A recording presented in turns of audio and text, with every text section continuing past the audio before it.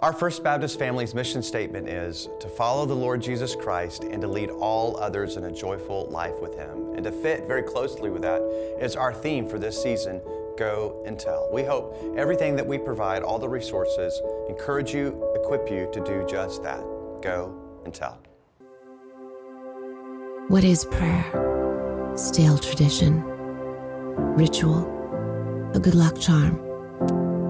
Part of some religious checklist, done to appease a higher being so we can get what we want, or at least avoid the lightning bolt. Prayer has been redefined and twisted and confused, but at its essence, prayer is simply talking to God, the God who spoke the universe into creation, who gives us life and breath, who holds all things together. This God wants us to talk to Him. In the vastness of all that exists, He actually cares about us, personally, individually. How can we not pray to such a loving God? Good morning. It's so good to be with you today. How are you today? Wonderful. It is good to be with you. There's a host of things going on in our church family. I want to mention just a few of those with you. Did you know that we have ongoing ministry to various students and youth in our community? We offer a Wednesday night basketball time for students from the east side of town. We have ongoing mentorship. We provide snack packs for kids who are food insecure. We have ongoing things for outreach for youth in our church family. Did you know that? Some of you do, and you can be involved in that if you so choose. I'm grateful we have a church family that has a lot of things going on that seeks to reach and meet the needs and be a blessing to our community. We also have a report from VBS. How many of y'all went to VBS? We're a part of VBS. Yeah, that's what I'm talking about. A lot of fun. I wasn't in VBS per se. I was teaching adults, but we had a wonderful time. We had 450 plus kids and volunteers during our VBS week. We can celebrate that and rejoice. We trust that God is using that saturated week in the lives of children and families for them to hear and respond to the gospel, to be transformed to look more and more like Jesus. That's why we do this, and we're grateful for those of you who volunteered and you kiddos who were a part of that. Tonight, we know our mission choir tour students came back yesterday late evening after midnight, I believe. But tonight, they're going to put on a beautiful, worshipful concert in the sanctuary, 6 p.m. this evening. Would love for you to come back and support their mission work by listening to the songs that they sung while they were on mission. So be sure to be back for that concert at 6 o'clock. Your worship guide has information on it on the back about things that are happening in our church family. Highlights, which is another publication that we put out that gives a lot of information about a lot of things that are going on. I simply can't cover them all. So be sure to look up to see what else is going on in our church family.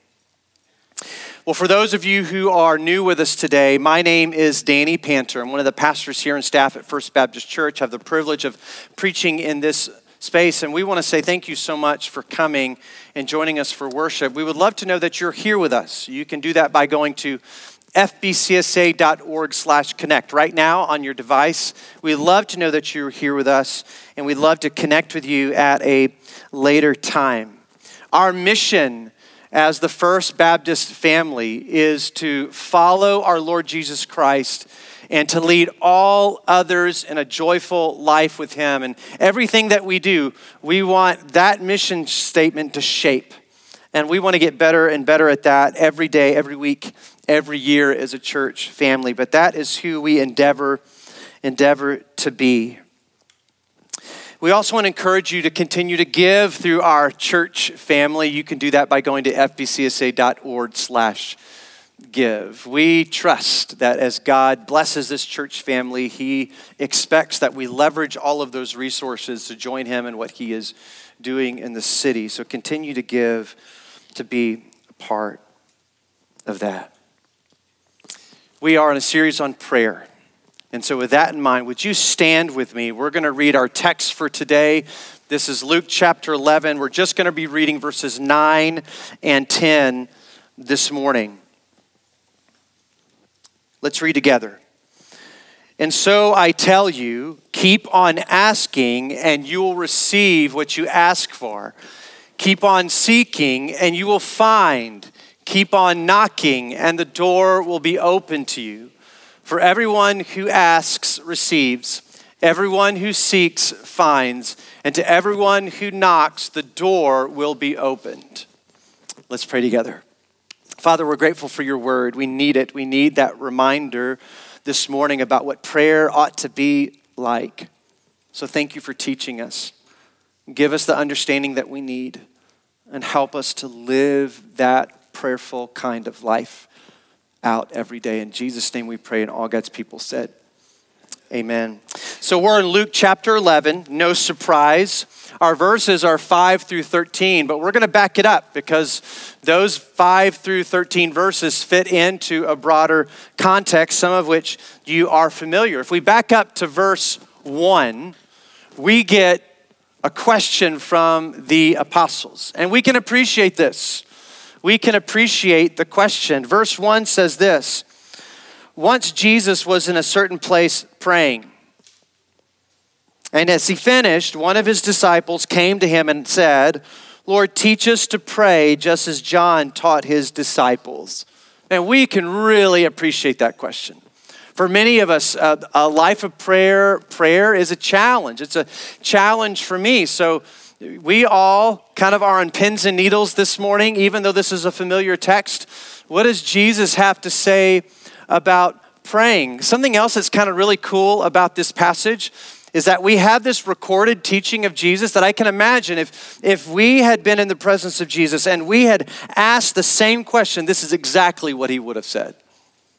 And that's good to know. So we can really appreciate the question. It was very customary for a rabbi or teacher who had assembled for himself a group of disciples, those who would follow in his footsteps.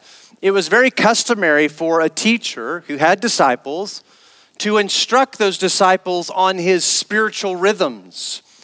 And this is no different. It would be no surprise that the rabbi or teacher of this group of disciples would teach them how to pray. In fact, we know John the Baptist taught his group of disciples how to pray. Will you not teach us how to pray? They had watched Jesus go and pray. Often when they didn't know where Jesus was, they would go and find him and he would be alone praying. In fact, once Jesus was in a certain place praying. That's verse 1. They saw Jesus model this life of faithful and consistent prayer. We know that he would pray early in the morning, find his own place. That was his custom, his rhythm. And that really piqued their curiosity. They wanted to have a prayerful life like that too.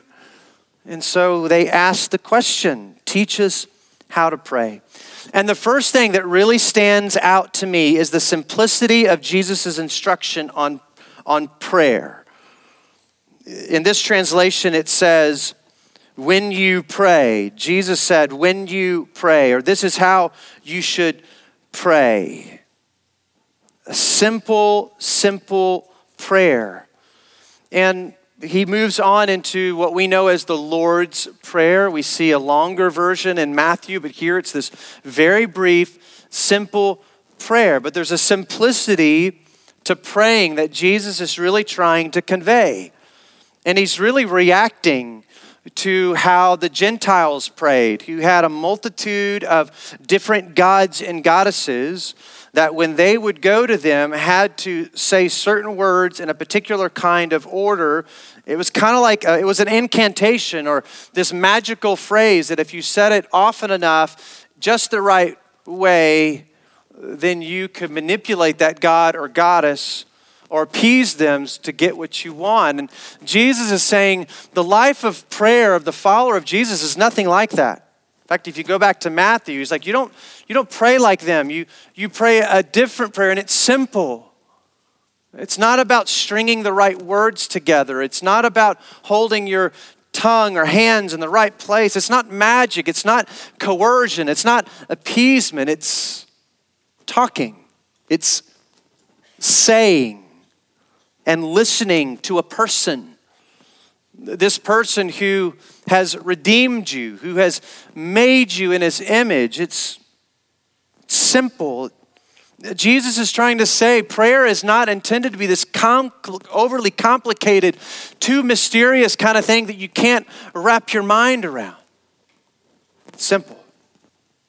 It's simple. It just so happens that the person you are saying things to and listening to is the creator of the universe who knows you and loves you. Has a purpose for you. We also realize when we walk through this text, when he gets to the Lord's Prayer, that praying also has a kingdom orientation to it. Right off the bat, we see in verse 2, Jesus said, this is how you should pray. When you pray, say this: Father, may your name be kept holy. May your kingdom come soon.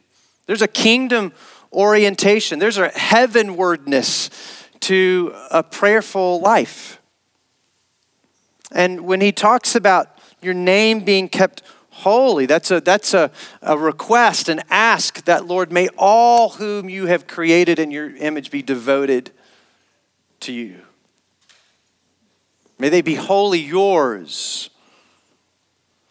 You know, when you live in a different culture, some of you have had a chance and a privilege to do that. You transplant yourself, and when you live in that new culture, you're really in a brand new reality that's very different than the one that you're used to. For those of you who've experienced this, you know exactly what I'm talking about. And as you're in this new culture, you really have to learn to begin to understand and care about the things that the people in that new culture or that new reality care about. And if you really care for these people, then you learn to adapt as best you can. You can't do it completely, but you learn to appreciate what they appreciate. You learn to adapt to their ways as best you can. And if you don't, you just stand out. And you come across really self-absorbed. When I lived in Germany, I went to boarding school in Germany, and on many occasions, my group of friends who were kind of from all different parts of the world, their families lived in different places, but we would come together in Kandern, Germany. But when we would go out on the town and we would see a group of Americans who were there on vacation, we would stop speaking English. And we would start speaking a language we could mutually understand, because we didn't want to identify with that group of Americans who just stood out because they really weren't sensitive to the culture around them. They were loud and brash and complaining and demanding, which is very stereotypical, I know. But it was true. You don't want to stand out. When you go into another culture, you want to learn to appreciate and care. Now, the greatest reality that is for all of us is the kingdom of heaven. The kingdom of heaven is the greatest reality. And if we are to care and appreciate the things of the kingdom of heaven, if we're going to have a heavenward trajectory or orientation to our life of prayer, we have to learn to care about the culture of the kingdom of heaven. It's the only kingdom that's going to last forever.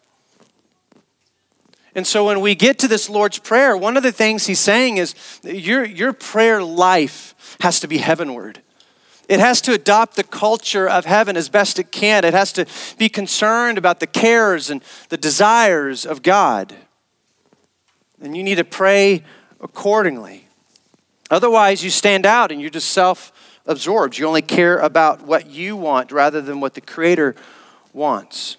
So praying to God should take on a heavenward orientation, because that kingdom is the greatest reality. We have to adapt to it, and our praying should adapt to the cares and desires of heaven. We should be asking what matters to the heart of God in our prayer life. What matters to the heart of God? We know that God cares about your daily good. We see that in this prayer too. Otherwise, Jesus wouldn't say, ask for it. Give us each day the food we need, or our daily bread. Forgive us of our sins as we forgive those who sin against us. What matters to the heart of God is our spiritual and physical well-being. That's good news. He cares about how we love other people.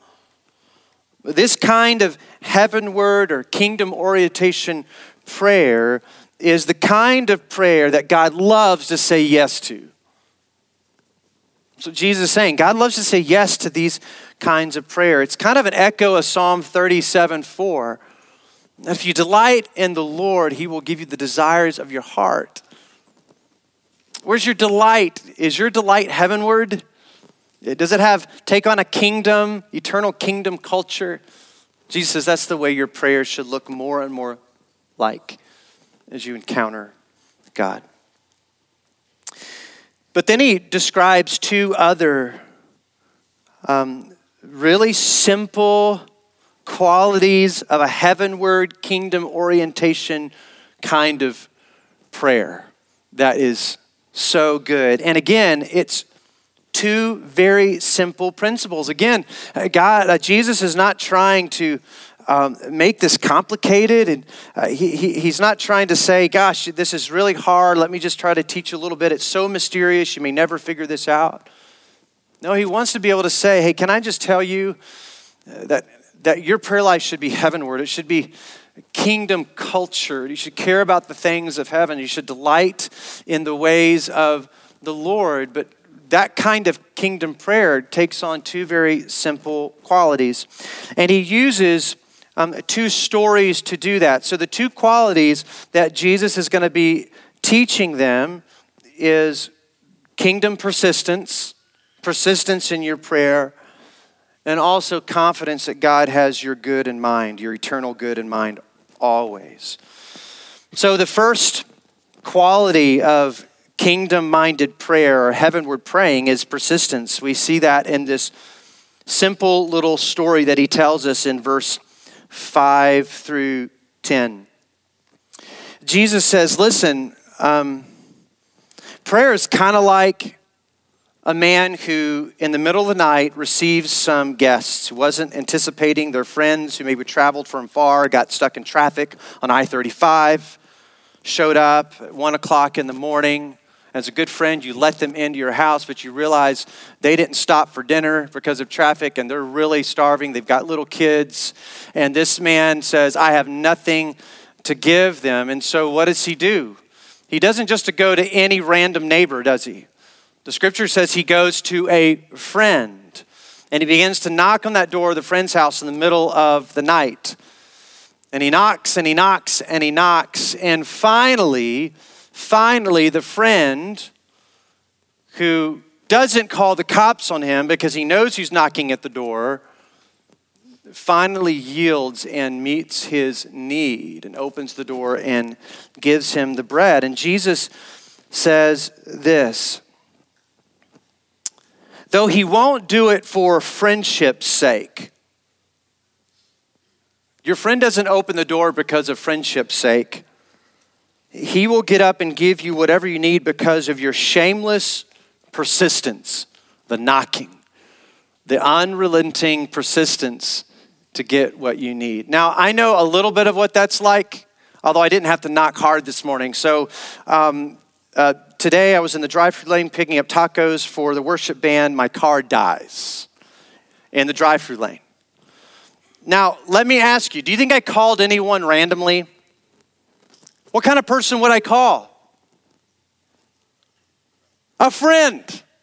It's no surprise that the man in need would call a friend because he is confident that the friend, even annoyed to his wit's end, would finally meet his need. Wouldn't ignore him. It wouldn't be like that salesman on the door. Y'all have done this. Y'all have done this. All the cars are in the driveway. The salesman comes up, knocks on the door. You're like, we're not answering it. And they knock and knock and knock and knock and knock. And finally, the person just goes on their way. But this friend knew that if he was persistent enough, that he would meet his need. Now, I called Ethan, and I know Ethan's in the middle of doing stuff in prep this morning, but Ethan answered my phone first call, and he came and helped me out. But I could trust that because I knew as a friend Ethan would respond. But the point is that the man expected the friend to respond. But what's interesting is Jesus said he didn't respond for friendship's sake. He actually responds because of the persistence of the friend. He says, no, if a friend in the middle of the night will help a friend, God most certainly will help you. If persistence pays off in the middle of the night, how much more will God, in your persistence, meet that need? Many of us probably feel that God isn't listening in our prayer life, right?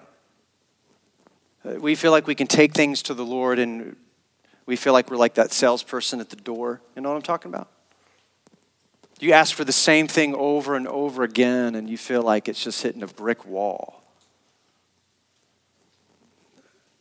Jesus wants you to know, he wants his disciples to know, even in those moments, keep asking. You're not hitting a brick wall. God is not ignoring you. God cares and he is listening. You keep it up. This is Jesus saying, you keep it up. God is better than the annoyed friend. He doesn't sleep. He doesn't slumber. He's listening and he cares. You keep it up. That's why you have those summary verses in verses 9 and 10 that says, keep on seeking, keep on asking. Keep it up. That's what Jesus is saying. Hebrews 11:6, the author of that book says that the Lord rewards those who seek him.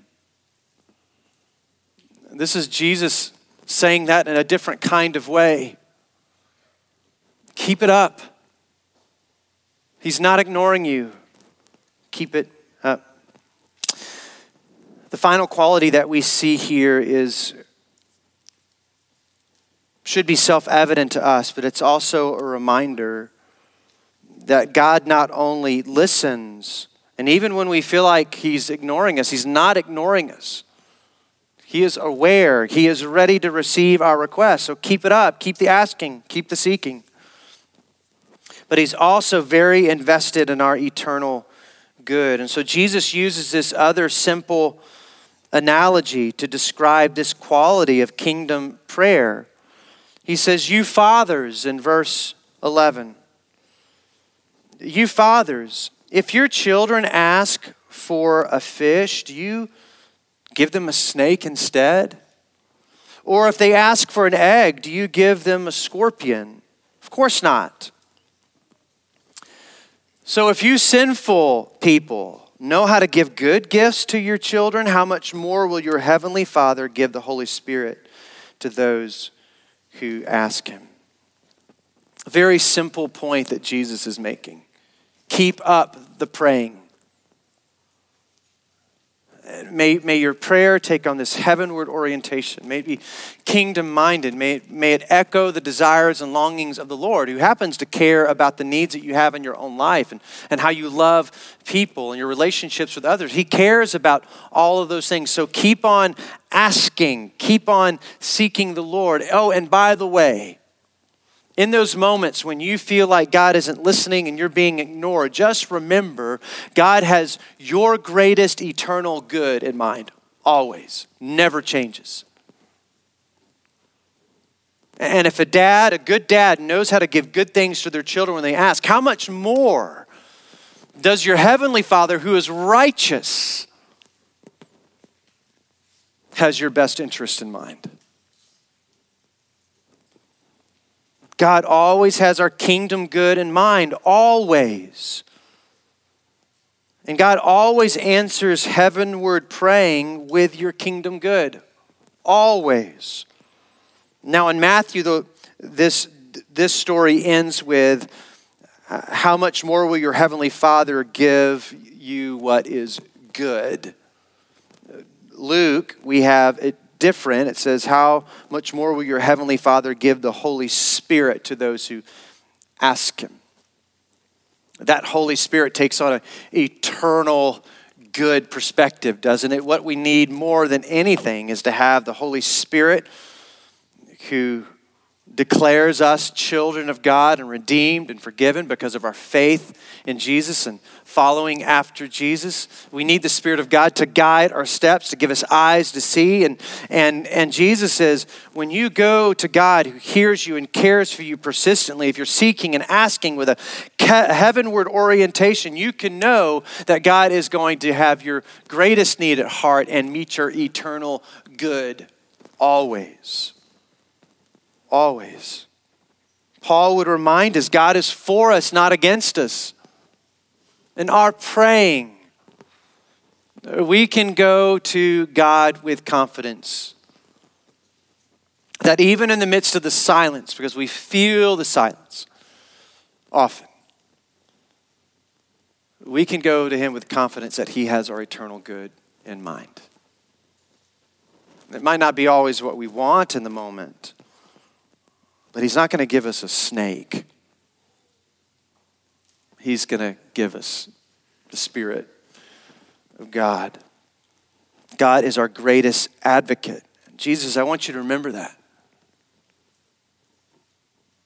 You're not trying to wake up a God.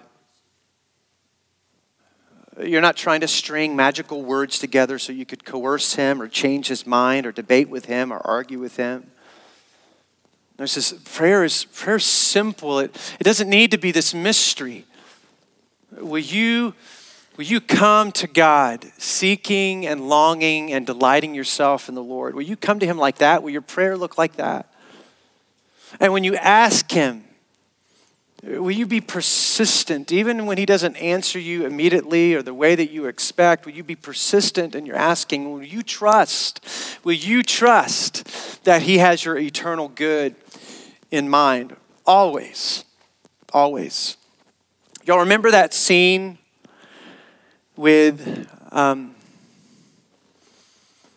Jesus had been healing and he was in this particular town. I don't remember the town's name, but there was a group of kids that wanted to be with Jesus. And the disciples were like, no, he's too busy. And what does Jesus say? Let the children come to me. Because the kingdom of God is made up of these. Kingdom heavenward praying is like that. It's no mistake that he uses these two analogies of friendship and then of fatherhood, who's answering the requests of his children. But heavenward praying is the invitation to come to God with full confidence and persistence like a child and resting in the character and provision of God, knowing for certain that he is there and your greatest advocate. Coming to him frequently. Yesterday I was at a sporting event with my daughter, and I was just in the crowd, and I was with some other friends whose kids were there, and just periodically one of the sons would just come in and lean in on the dad, just rest for a little bit. Then he'd go off and play, and he'd come back and just kind of lean in a little bit. I mean, you could tell that there was this affection and trust and confidence in that relationship. That's the invitation in prayer. It doesn't have to be this mysterious thing. It's this simple thing. It's an invitation into Sabbath rest with God where we trust him and we honor him by delighting in the Lord and longing to be a part of what he is doing and to hear those words, I'm proud of you and how you did today, and to make those requests and trust that he has your best interest in mind. Jesus is saying to his disciples, don't overthink it. Don't overthink it. Now, some of you probably feel like you are not being heard today. Your prayer life, and maybe there was a season where you were just tracking You were praying every day, but now you just feel like God's not listening. May the teaching of Jesus, its simplicity today, reassure you that God is not annoyed or frustrated by your prayer life or frustrated by your requests, but his invitation is for you to come once again. And many times with your Bible wide open, that's where we hear God's response most clearly. With your Bible wide open, reading verses, and as it prompts you to pray, make your requests, be persistent, seek and seek and seek, and trust that he has your eternal good at heart always. Let's pray. Father, thank you so much for the simplicity of Jesus' teaching. Lord, help us to be like little children who trust a good dad who's going to care for them, watch over them, be their greatest advocate and champion. May we come to you like that with childlike simplicity. And even when we feel like you're not hearing us, we can be confident that you care and are.